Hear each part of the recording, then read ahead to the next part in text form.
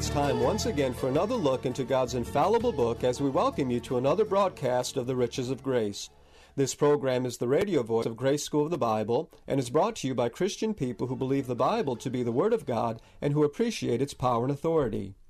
At the heart of our ministry is the desire to help you appreciate and rejoice in the riches of God's grace to us in Christ.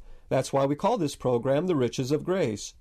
We're happy you've tuned our way today and trust that our time together will prove a real blessing as we continue with the series of studies designed to help you understand and enjoy the Bible.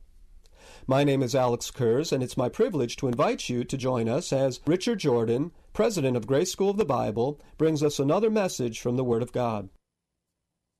Thank you, Alex, and we're certainly glad, my friend, to be on the air again today and to have you tuned in with us, and we trust that you'll enjoy the next half hour as we study God's Word together.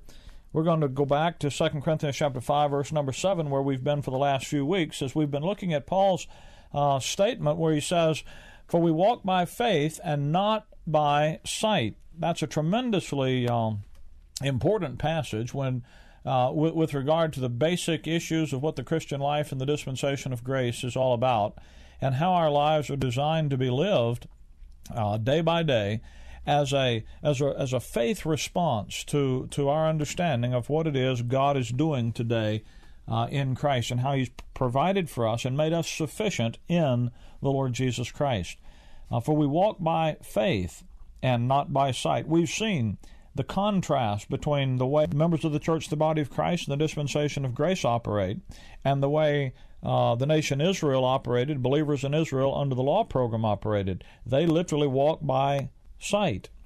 They had an earthly program where they would still, God tells them, and see the salvation of God, and they would see it literally materialize in front of their eyes. You'll recall we looked at the birth of the nation Israel out of Egypt and the Exodus, and they literally saw the dead bodies of the Egyptians on the banks of the Red Sea, and they knew from that. They saw the salvation of God, Exodus 14 says. But there's the contrast with us is that our purpose in the body of Christ is not an earthly purpose, but a heavenly. We're to set our affections on things above, seek those, and God's purpose today focuses on the formation of a spiritual body of believers blessed with spiritual blessings in heavenly places. And so our ministry today, how do you see something you can't see? Well, you see it by faith. So we walk by faith. And thus, the contact that we have with reality in the spiritual realm today, what confirms God's blessing and favor and working in us is His Word. And it's God's Word. We have access to the grace of God. The way we access God's grace is through faith in the Word of God to us. It's by faith that we have access into this grace wherein we stand. Access is that great Bible word that has come into its own in the computer age. And you want to have access to the information that's on the heart. You what do you do when you access it? Well, you go in and you get it and you put it to work. It can be there, but you have to access it. You have to get to it. You have to put it into operation. And our contact, the way we have access to the grace of God is through the Word of God given to us through the ministry of the Apostle Paul. Paul says to the Ephesian elders, he said, "I commend you to God and to the word of His grace, which is able to build you up to an inheritance." The issue of the word of His grace. He tells the Colossians, "Let the word of Christ dwell in you richly." He says that the Spirit of God, they'll be strengthened by might by His Spirit in the inner man, and that Christ would dwell in their hearts by faith. You see, it's God's Word resting in our hearts, and then our faith trusting it, believing it, and making it so. And it's the Word of God that is complete and sufficient and available. And we have those two wonderful assets that make us totally sufficient in Christ. For you today as a believer, and if you're not a believer, well, you could be. If you're not saved today, you can be, and you should be. To become a saint of God, a child of God today, is by faith in Christ Jesus. It's not by going to church. It's not by doing rites, rules, ceremonies, rituals. It's not by commandments and observances and all those kind of things. It's not by what you're going to do, because what you do always comes short. Romans 3:23 says, "For all have sinned and come short," listen, "of the glory of God." Not short of somebody else, not short of your own expectations, not short of your your church's standards, but of God. You have a hard enough time living up to everybody else's expectations, much less the expectations and the standards of a perfect God. You say, well, Brother Rick, I'm not perfect, I know that. But you see, that's what the Bible says sin is. God is the standard, not you and me. It's clear that they that compare themselves among themselves are not wise. God compares us to himself. And when God looks down today at humanity, he doesn't see Catholics, Baptists, Methodists, Presbyterians, Hindus, Muslims, and atheists. He looks out and he sees sinners. And he has a question. What have you done with my son? Have you trusted my son or not? And there are some sinners that are saved sinners because they've trusted his son, and some are lost sinners because they haven't. Which are you today? Now, this is something that you know. If I were to ask you today, do you know for sure where you're going to spend eternity? If you don't know, I can tell you, you're going to spend it in hell, in the lake of fire, separation from God forever. You say, how you know, Brother Rick? Well, you would know if you got saved or not. You see, it takes a positive choice to be saved. It takes making a decision to trust Christ. And if you've never made that decision, then you're not saved. The Bible says, Jesus said, in fact, he that believes not is condemned already. See? So you don't need to wonder where you're going to spend eternity. One of the members of our assembly, young man, he went and asked his priest that was in the religious system where he was before he got saved. He sat down with his priest and he asked him, says, do you know where you're going to spend eternity? And he said, and the priest tells him, well, I'll either spend it in heaven or hell or purgatory. Well, that's one too many choices. Purgatory is just it's just the superstition of pagan mythology. Purgatory is not Bible. That's mythology. The Bible has just two places, heaven or hell. No place in between, heaven or hell. And you go to one or the other. If you don't know for sure that you're going to go to heaven, well, it's because you haven't believed. And if you haven't believed, then you're condemned already. So you can know for sure. Either way. I hope you know for sure you're going to heaven when you die, that you have eternal life as a present possession. If you don't, right this minute, right where you are, no matter what you're doing, where you are, you don't have to bow your head, you don't have to pray, you don't have to go to church, you don't have to move a thing. God looks at your heart. He wants to see your heart resting in his Son. In the quietness and the stillness of your own heart, right where you are, you make the choice, decision to trust Jesus Christ, to rely upon him exclusively, to be the Savior that he died for you to be. That instant God will save you. That instant God will take you, put you in his Son, make his Son's death your death, his Son's payment for sin your payment for sin, and his Son's resurrection life your life. That's the operation of God. That's something God does for you. Because Jesus Christ gave his life for you at Calvary, so he'd give his life to you when you trust him. So that then he could live his life through you day by day as you walk in the sufficiency that God has given you in Christ. And when you get saved, he puts you in Christ and he makes you complete in Christ. And when you're complete in Christ, that means you're totally sufficient, able to stand, lacking nothing. There's nothing you ever need to do for God. There's nothing that you ever are going to be called on to do for God. There's nothing God ever wants to do for you that hasn't already been accomplished and given to you completely in Christ. So that's one thing that makes you completely sufficient, your identity in Christ. The other is the Word of God.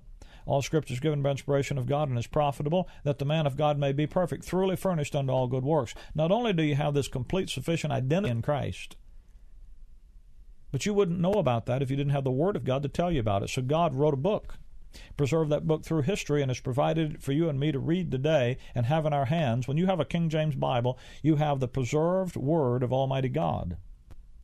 And you have all the verses that ought to be in the Bible, and all the verses that ought not be in there have been left out. Now, you can't get any other modern English version but a King James.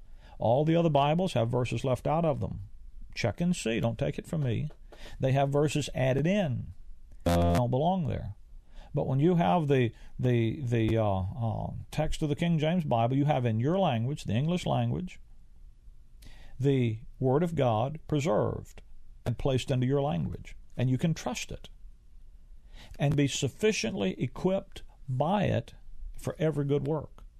So you have this identity in Christ, and then you have this sufficient Word that is available to give you all of the information that you'll ever need to know about everything God has for you or has for you to do in his Son.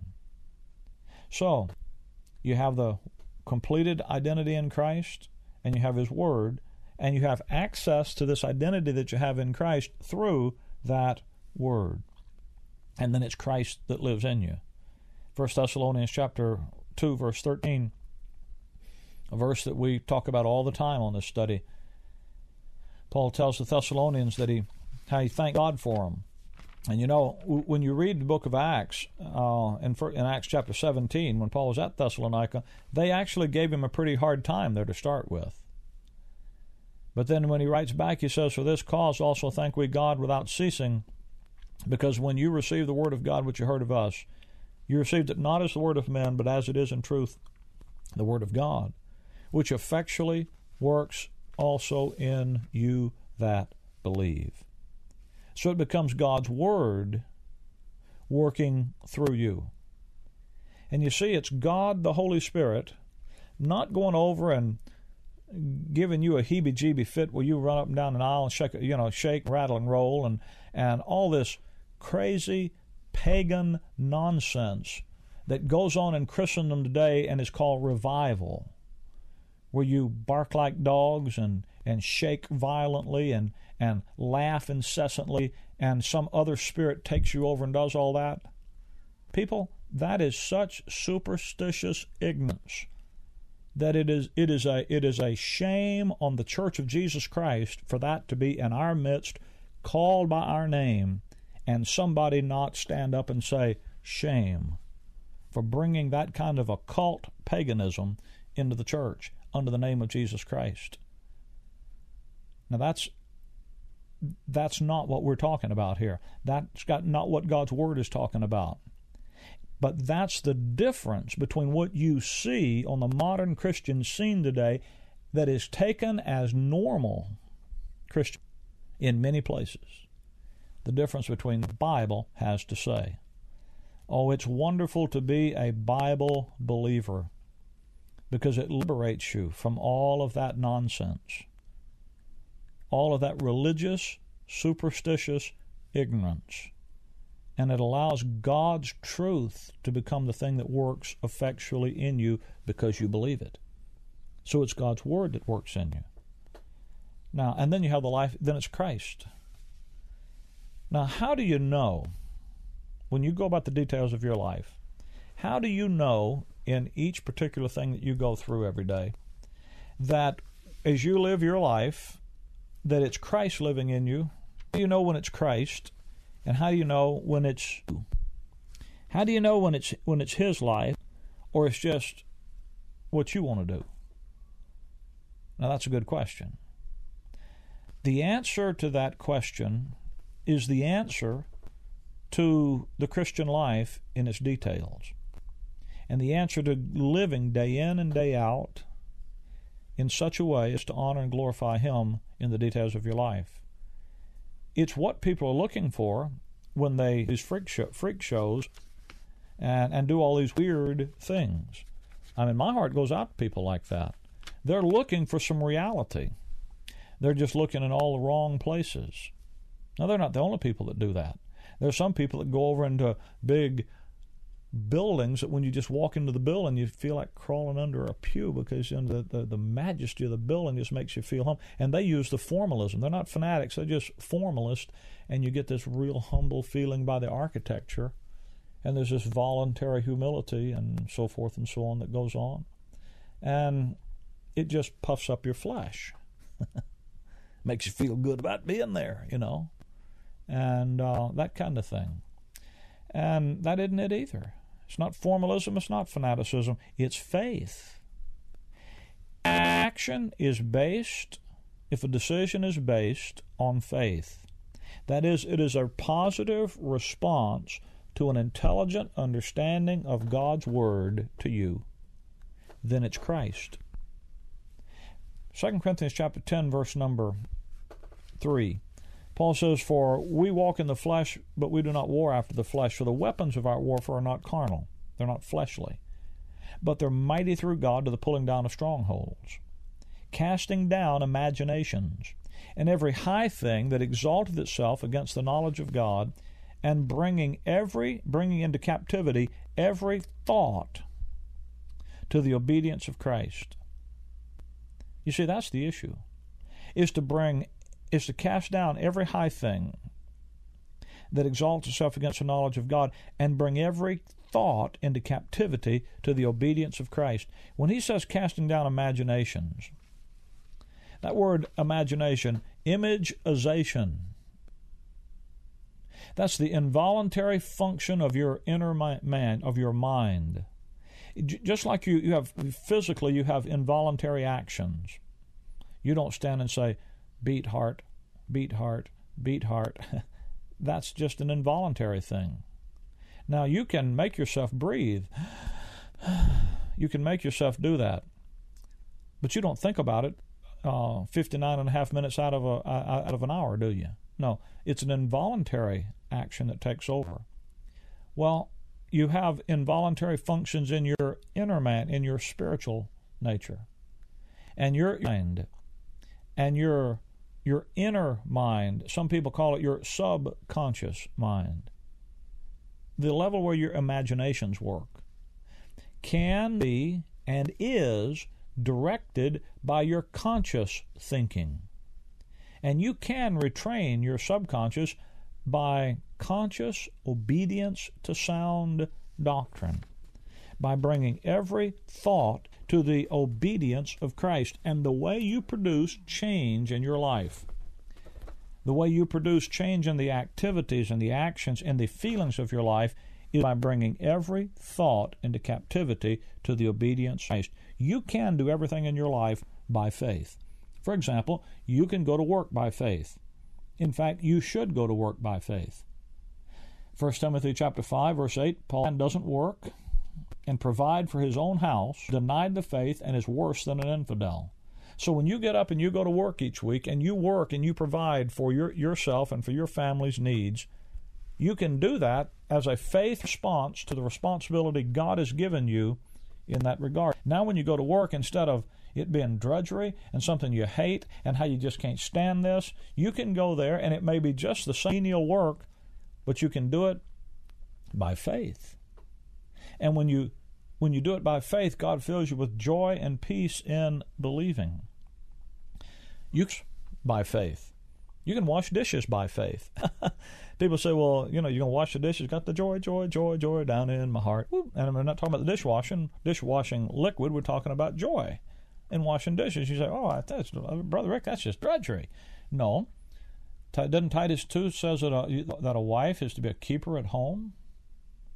Why? You can do it by faith. You can love your spouse by faith. You don't know how many times people call me and talk to me, come to me as a pastor with problems in their marriage, and they feel like their spouse, man or woman, husband or wife, doesn't appreciate them, doesn't love them, they all focus on the problems. You can love your spouse and choose in the role of a husband or wife by faith. And do it for the Lord. And when you do, you know what it does? It changes everything. Because God fills you with joy and peace in believing. You can know it's Christ living in you.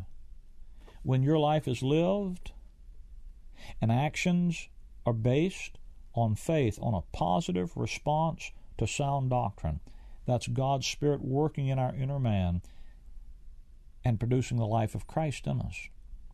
You see, God's Word works in us that believe. And the work is in direct proportion to how much you believe it, how much you apply the sound doctrine to the details of your life. Jesus said, the words that I speak, and they are life. John 6:63. God takes his life and puts them in some words. And those spiritual words on the physical pages of the Bible is what ties the spiritual and the physical experiences of your life together. Every contact you've ever had with Christ has been on an inner subjective level. You know that it was Jesus Christ, the God of the Bible, that you contacted on that inner subjective level. Well, he's given you an objective standard of his Word. So you can go outside of your own impressions, your own hunches, your own feelings, outside of yourself, because you know that if there's anybody in the world you can't always trust, it's you.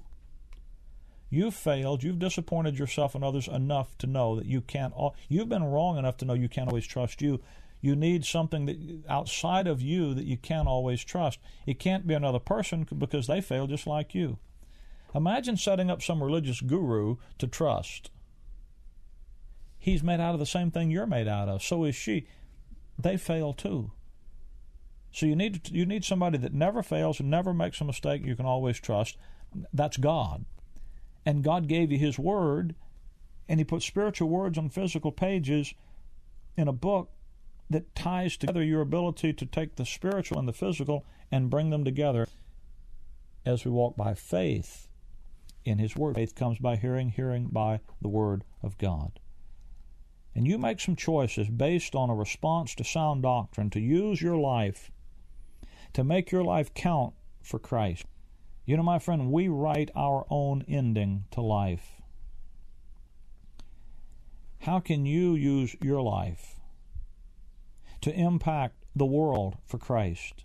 Well, grace teaches you how, and grace empowers you to do it as you walk by faith in a clear understanding of God's Word to you. You don't have to go looking for seeking experiences, seeking rites and ceremonies to perform. You just get your nose in God's book and see who He's made you in Christ. You're complete in Christ. The only question now is an issue of growing in an understanding of that, taking it and applying it to your life on a daily basis by faith. We walk by faith and not by sight. By faith and not by our emotions and our experiences. Someone says a man with an experience is more powerful than a man with a message. In early terms and in religious terms, unless the message is the message of the Word of God rightly divided. And then that is the most dynamic thing that can ever come into your life because it never changes. Experiences go. People come, people go. The Word of God stands forever. The Bible stands like a rock, unbroken by raging storms of time. You can trust it. To trust it, you need to understand it. Let me give you a Bible study tape entitled, What to Do When Trouble. When difficulties come into your life, you need to know how to apply sound doctrine to your life. If you've got the doctrine, then trouble comes, you have something to draw on. It would be really odd to have the doctrine and never have any place to use it. Well, that's what trouble's about. It gives you places to use it. When trouble comes, does it mean God's angry with you? Doesn't love you anymore? Well, if He isn't angry with you and He does love you, then why all the trouble? And what should you do about it? Let me give you this tape. What to do when trouble comes. This is going to be the last time we offer this tape. We've offered it the last couple of weeks. Today's the last time. What to do when trouble comes. To receive your free copy, simply call me here at our toll-free number, 888-535-2300. That's 888-535-2300. Or, of course, you can write me here at the Riches of Grace, Box 97, Bloomingdale, Illinois, 60108. That's the Riches of Grace, Box 97, Bloomingdale, Illinois, 60108. My friend, we also want you to know about Grace School of the Bible because we have a rather uniquely designed program available on an extension basis. Our school is unique in several ways. First, we follow the Pauline design for the edification of the believer in curriculum. Rather than patterning our curriculum after the standard systematic theologies that are used by most Bible institutes and Bible schools and seminaries, we followed a clearly designed outline and pattern for edification that's found in Paul's epistles. And what that does is it allows students to grow to maturity the Pauline way and to quickly be prepared for the ministry that the Lord has for them. Another uniqueness of Grace School of the Bible is that it's offered on an extension basis through the use of video. In other words, we send the school to you rather than requiring you to come to us. And what that does is it allows you to enjoy the regular sound Bible teaching and edification in the comfort and convenience of your own home, and to fit it into your own scheduling demands and the ministry that perhaps you already have where you are. If you are, or you have ever desired to be, a serious student of God's Word, call us today for a free catalog. That number again is 888-535-2300. And let me also say thanks to those who are helping us to keep this program on this station. This is supported radio, and I hope you're encouraged to know that there are folks in your area who love the Word of God rightly divided and who rejoice in the message of grace and the joy of the grace life. My friend, if you don't have a fellowship to attend this week where the message of grace is taught from the rightly divided Word and the grace life is clearly proclaimed, call me, and we'll put you in touch with a group in your area where you can find that fellowship and encouragement. Our number again is 888-535-2300. Or, of course, you can write me at any time at The Riches of Grace, Box 97, Bloomingdale, Illinois, 60108. And, friend, if you're still not sure of salvation, that your sins are forgiven, and that you have eternal life as a present possession, be sure to let us know, and we'll be happy to send you some gospel literature that'll make the way plain. That number again is 888-535-2300. Thanks for joining us today, and until we meet again this same time and place next week, Maranatha.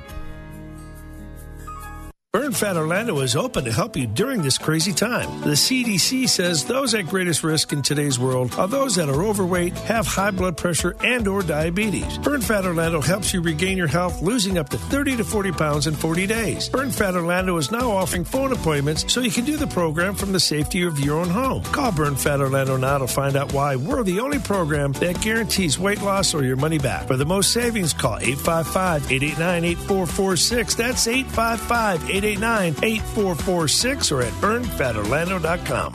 Pet parenthood is the greatest experience of an owner's life, but it comes with plenty of emotionally, physical, and financial challenges. Hi, my name is Janelle Young, and I'm America's Pet Owner Coach. Are you of a pet intervention? Are you looking for expert guests, or just looking to see what's coming up right now in the pet industry? Then this show is for you. Janelle is live and local and taking your phone calls. Saturday mornings at 8 on the Owner Diaries Show. Right here on AM 990 and FM 101.5, The Word. Hello, I'm Alistair Begg, inviting you to join me each weekday at 8 a.m. as we open the Word of God and discover its relevance to our life. Truth for Life and Alistair Begg on the all-new 50,000-watt AM 990 and FM 101.5, The Word. Take the Word with you wherever you go. TheWordOrlando.com. Tune in, iHeart, and Odyssey.com. We're everywhere you are. AM 990, FM 101.5. The Word, where faith comes by hearing. This is Dave Wilson with Family Life Today, reminding you to not forsake the assembly. Go to church this Sunday. AM 990 and FM 101.5. The Word. WTLN Orlando. Make It Clear has sponsored this Make It Clear broadcast.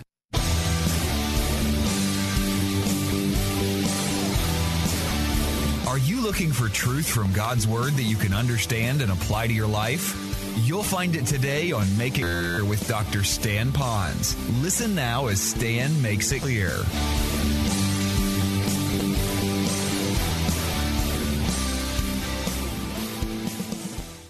Because that's what we're going to be doing now, ending the book of James on a very, very critical subject of prayer.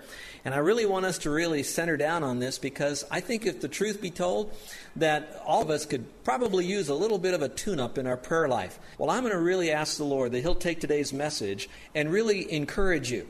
Now, when we talk about prayer from the book of James, some of you might not know this, but James, that great writer who was inspired by the Lord, this tremendous truth on James, he was known as Knees. Do you know why he was called Camel Knees? You can probably figure it out. This man spent a great deal of his time on his knees praying. praying. I also was finishing up the biography on Hudson Taylor. And of course, when they finish a biography, they want to tell you how that great guy. Well, the family found him upstairs on his bed, leaned sideways over because he was praying on his knees. Founder of the China Inland Mission, prayed for thousands of people to come to faith in Christ. And then George Mueller. This is a man who lived in the 1800s who had a particular conviction. His conviction was that he believed that he could, like other Christians could as well, go to the Lord with whatever prayer request, whatever need that they would have, without ever mentioning that need to anyone, but privately telling God about that the Lord could answer that prayer request without him having to do fundraising. Now, what you might not know is that George Mueller had his own ministry as well as a pastor, but he had his ministry primarily working with those who were orphans in an orphanage. And there was 2,000 of these at a time that they had to work with those kids. And again, no fundraiser, no staff development, no money development, going to the Lord in prayer. As we end with the book of James, you're going to find that the aspect of pray and prayer is mentioned 6 times, 7 times in the fabric of James. He was a man of tremendous prayer. Now, when I think of prayer being a tremendous privilege that you and I have, as well as a tremendous responsibility that we have. We know that Abraham in the Old Testament, he talked to God. Do you know that when you talk to God, you talk to the same God that he talked to? When you move into the New Testament, when you see Jesus talking to God the Father, the same God the Father that he spoke to is the same God the Father that you speak to. And then you move into the life of Paul. When he was in a distress, he would go to the same Heavenly Father. So when God the Father, you're praying to the same God that all these men prayed to. So it's a great privilege, but it's also a great responsibility. And yet when I look at that, it's also probably one of the aspects in our Christian life that we fail at the most. Now, it doesn't mean that we're not inundated with a lot of information. I went up to my personal study library and I thought, let me find out how many books I've had on prayer. And I've read through all of them. I have 26 books and booklets on prayer alone, not to file cabinet that has that in there. Now, I'm not here bragging on that stuff because you can have all the information, go all the seminars. You can Google the word prayer if you want to. You could be in Bible college or seminary. The real question is, are you having an intimate relationship with the Lord by prayer? You see, prayer is not merely asking God for stuff. It's building a relationship by communicating with him. As we finish the book of James, there's really 3 questions that he answers for us in our finished study. The first one is, I think is a very important one, and that's the question, when should I pray? The second is, what kind of a person really can pray? There is a defining type of person, and you'll see what that is in a moment. And then finally, how would I get prayers to be more effective? Now, here's the question before I answer those 3. Do you feel like your prayer life is as good as you want it to be? Now, I'm not here to bring you on a guilt trip, but are you really praying and prayers answered the way you're hoping? How many of you are struggling right now and you know that you've gone to the Lord, but it doesn't seem to be eliminating some of the challenges that you're facing? Well, maybe for just a moment, don't blame God, and maybe don't blame yourself, but just simply say, all right, I'm going to lean into this message, and I'm going to take from it what God wants me to do to kind of tune up my prayer life so I can have a better, more intimate relationship with the Lord. So let's begin by answering the first question. When should I pray? Well, here's the first time in the passage here. It talks about when I'm hurting emotionally. Let me read that to you. It says, is anyone among you suffering? Let him pray. Now, you know that the Bible that you have in front of you has been translated into English, but it comes from the Greek in the New Testament. And the Greek word there is a word that means more than just suffering. It means to suffer misfortune. It means to be in distress or under stress. In fact, in the book of Timothy, it talked about something even more than that. It was like the word hardships. He's not so much talking about the external things like relationship with someone you love, or maybe a financial setback because we're living in maybe a recession right now. He's talking about, yes, those things, but it's what those things do to you on the inside. How many of you are struggling even with your own health maybe because you are so stressed out over issues that you have been carrying with you for so long? Something that you haven't been able to break through just yet.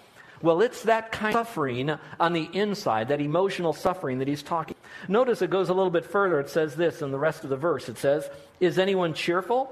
Let him sing songs. And so I think that's important too. But notice how the two of them go together. Here we see a person suffering, he needs to pray. And those that are now cheerful, let them rejoice in whatever they're going through. Well, the Bible says to weep with those who weep and to rejoice with those who rejoice. It seems like our life is kind of an up and down time. I remember when I was in Bible college, I had a person once tell me that if you're going into the ministry, remember that when you start your ministry, it's honeymoon. Then you're there a little bit longer and it becomes work. And then if you're there a lot longer, then it becomes nothing but warfare and they really come at you. And I got thinking, do I really want to go into the ministry if we have something like that? And then I had someone who'd been in the ministry a long time who really knew God's Word. And here's what he told us guys. And I really think that this is for you and whatever you're going through as well. And here's what he said. Every day, God allows you to have some special times where it's a real honeymoon, a love kiss and a love hug from the Lord. And that's the time to rejoice and to look for those that are having that love kiss from the Lord, and you rejoice with them. And yes, every day there's going to be some work. Yes, you have to do the daily duties of Christian living that requires us to do the disciplines. And then there's going to be some days of warfare, because we know there's an unseen enemy out there that does not want us to rejoice. There's an unseen enemy out there that wants to stop us from working and serving the Lord. And so he's going to come against us. But every day we're going to have that. And so our days can really go up and down. Now, some of you might be sensing that you're called into the ministry. And if you are, particularly the pastorate, remember your two greatest requirements would be that you would be a person of the Word, you know the book, you live the book, you teach the book correctly. And then secondly, that you would be a person of prayer. Now, when I hear that, I think that's good. I want to be praying for our people. But you know what else you'll find when you're in the ministry? That you're probably as good emotionally as the last phone call you got from someone. Here, someone will call you on the phone and say, I have 25 cases of books I want to donate to them. Great theology books. And you're rejoicing and you're thanking the Lord so you can just add to your library good books for people to use. Next phone call, someone's going through a cancer situation, a broken relationship, a lost job. You're going up and down. So whatever you might be going through right now, the lifestyle of a Christian is going to be, yes, you're going to have some suffering, and yes, you're going to have some rejoicing. And in either case, when you suffer, when you go through those emotional times, you need to not look at that, but look at the peace that God could give to you to pray. And if you're sensing that God is doing some great things, you rejoice. And when others are rejoicing because good things are happening to them, you celebrate with them, because our life is going to be cyclical like that, sometimes every single day. So when do we pray? Well, when we suffer. But the second time we pray is when we're hurting physically. Now, I want to spend a little bit more time on this one because I want to unpack some issues that sometimes are taught in the Christian world today, and I want to make sure we're clear on it. So physically, look, if you will, at verse 14 and 15. Here's what it says. Is any among you sick? That's a good question. And so he's writing that to the dispersed Jews. He says, is any of you out there, are you sick? So I would ask as a pastor, are any of you with an illness right now? Then he says, let him, that sick person, call for the elders of the church. And let them, the elders of the church, pray over him, anointing him with oil in the name of the Lord. And the prayer of faith will save the sick. The Lord will, and if he has committed sins, he will be forgiven. Well, I think it's important to understand the word sick right here. Sick does not mean post-nasal drip. It doesn't mean that you just kind of have a little headache for the day. In the context of Scripture here, the word sick is a much more severe word for an illness. In fact, that word sick means you are so sick that you're without strength. You can't get out of bed. You can't even to see a doctor. You can't move about. In fact, that same word for sick is listen to this, was used to identify the man in the Bible named Lazarus. It says he was sick and then he died. Dorcas was sick and then she died. The man at the pool of Bethesda was sick for a long time. He couldn't even get to the pool to get healed, so he was sick for a long time. So this illness that it's talking about is any of you some illness that has so debilitated you that you can't go to work, you can't go to church, and there's even the suspicion that you might die from it. That's the kind of sickness that it's talking about in this context. So that's the sickness that it speaks here. Now let me talk to you about 3 different kinds of sicknesses in the Bible. Now I'm going to have to step away from the passage for a moment to do that, so you can identify the kind of sicknesses that might be out there. Here's the first kind of sickness. That would be the sickness that's known as the sickness that would lead to death.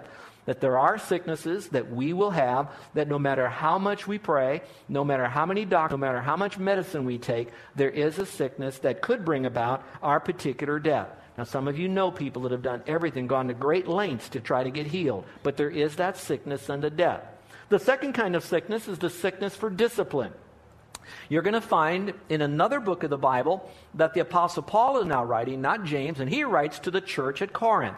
And he says, now, in this church at Corinth, many of you are weak, early stages of sickness.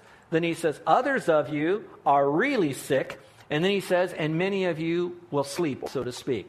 So he says there's 3 phases of sickness. And that he identified those 3 different conditions of sickness is because the people in that church were having, and that issue was they wanted to take communion, which is an outward sign of an inward attitude before the Lord of taking the juice and the crackers and remembering of the Lord until he comes. But they were doing it without a pure heart. They were doing it when there were factions in the group. They were doing it ahead of other people. They were doing it with sin in their life. They were doing it for all the wrong reasons, thinking that as long as it appears right outwardly, everything is okay. And God says that they were being disciplined. You're weak, you're sick, and some will die young, and God is trying to get their attention to clean up their act. So that is a form of sickness. So one sickness, another sickness is God is disciplining you. He's spanking you. He's trying to get your attention. He's not angry with you. He's not wanting you to have sickness and pain. He wants to use that as a vehicle to bring about restoration and for a deeper walk with him. And here's the third one. And this is the kind of sickness known as the sickness to the glory of God. This particular sickness is one that's not dealing with sin in your life. It's not a sickness that might bring about your death. It's a sickness that in that sickness now you've been given a golden God-given opportunity to bring extra blessing and glory to the Lord. Do you remember the story in John 11 where there was this sick person and they began to ask, did this man sin? Did his mom and dad sin? Is that why he's sick? And the Lord said, no, it's not because of that. It's because of God's glory. Now, those of you might remember people that have had a debilitating injury came upon them for X reason that God permitted to come into their life. And that person is now taking that situation in their weakened state, and they're going to use it in some measure to bring glory to the Lord. That's why in Scripture it's, in our weakness, he is made strong. I'll most gladly glory in my infirmities so that God's grace would be known to others. So again, there's a sickness unto glory. Now, here's the thing. We who are on the outside of all of this can't judge you and should not be pointing our finger at you to say, well, you're sin, you're going to die. What you have to do is get alone with the Lord and say, all right, Lord, you are now using this event for the purpose of bringing me in a right relationship with you. Is it maybe you're going to use this and take me home with it? Is it because you're disciplining me and I need to maybe make some changes in my thinking and my behavior? And then is this a sickness that I'm going to use it to bring more glory to you out of that? Only you could answer that, but it's a question that you do need to ask yourself and you do need to answer as correctly as you can before the Lord. Well, now I need to step a little bit further. If we are sick, what kind of healing would be out there? So I'm going to talk about 4 different kinds of healings. Now, I wish I had time, almost a Sunday on each one, to open up all the Scripture and all the languages and all the illustrations. But I'm going to just kind of give it a lick and a promise for you today. And if you want to sit down and talk with me, you make an appointment and I'd be glad to open up Scripture with you. But I'd like to talk about 4 different kinds of healing. Then I'm going to show you the one that I believe is the one most biblical for you to be able to embrace. So here's number 1. The first kind of healing is known as the sensationalists. I'm identifying, these are my words, all right, but they're the sensationalists. These are the guys you see on television. You might go to a convention. You might be able to see them. And generally, they're in front of a lot of people, and a lot of people are watching them do all sorts of stuff, and they'll claim God glory this, God that. But at the same time, there's a great deal of sensationalism. They often are flamboyant. Sometimes they'll blow on the people to get them healthy. Sometimes they'll hit the people. Sometimes they'll hold the people till they fall back. There's a lot of different ways, but again, the cameras are rolling and the people are watching, and so we call that a sensationalism. Now, I think it would be good to take that backdrop and throw it up against Christ. So now if you look at Christ, did Christ have massive healing meetings? No, he did not. So we don't have a model there. In fact, when he did heal, generally when he healed, and generally is like most of the time, he did it so privately that he would take the person in a private area and he would do the healing there. So it wasn't something that was done as a model for us to follow, to do it in this massive event. All right? Keep that in mind. I'd also like to add this. When those folks do it, whether you want to call them miracle healers, etc., you need to remember that, yes, God can do miracles, and yes, you live long enough in Christ, you're going to meet people whom God has chosen to sovereignly, divinely heal. But at the same time, if you know your Bible, you're going to know circumstances where absolute miracles were performed, but it wasn't God who did the miracle. It was Satan who did it. One illustration will be when God told Moses, take your rod, before they led the children of Israel out of Egypt. And he said, throw it down. And when he threw it down, into what did that rod become? A snake. Then picked up the rod, it was a stick again. Now here's where the miracle went sideways. The other magicians in Pharaoh's court, they threw down their rod. And when they did that, what happened to that rod? It turned into snakes too.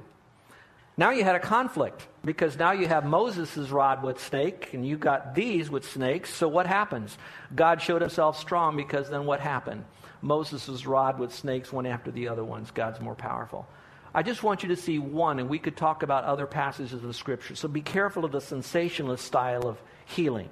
The second kind is what we're going to call the confessionalist type. The confessionalists. They're the ones that basically say that God's will is that everybody is to be healed. Sometimes it's referred to as a name it and claim it situation. And they'll generally say, if you have enough faith, you claim that because you now have that special healing in the atonement. And you claim it, name it by faith.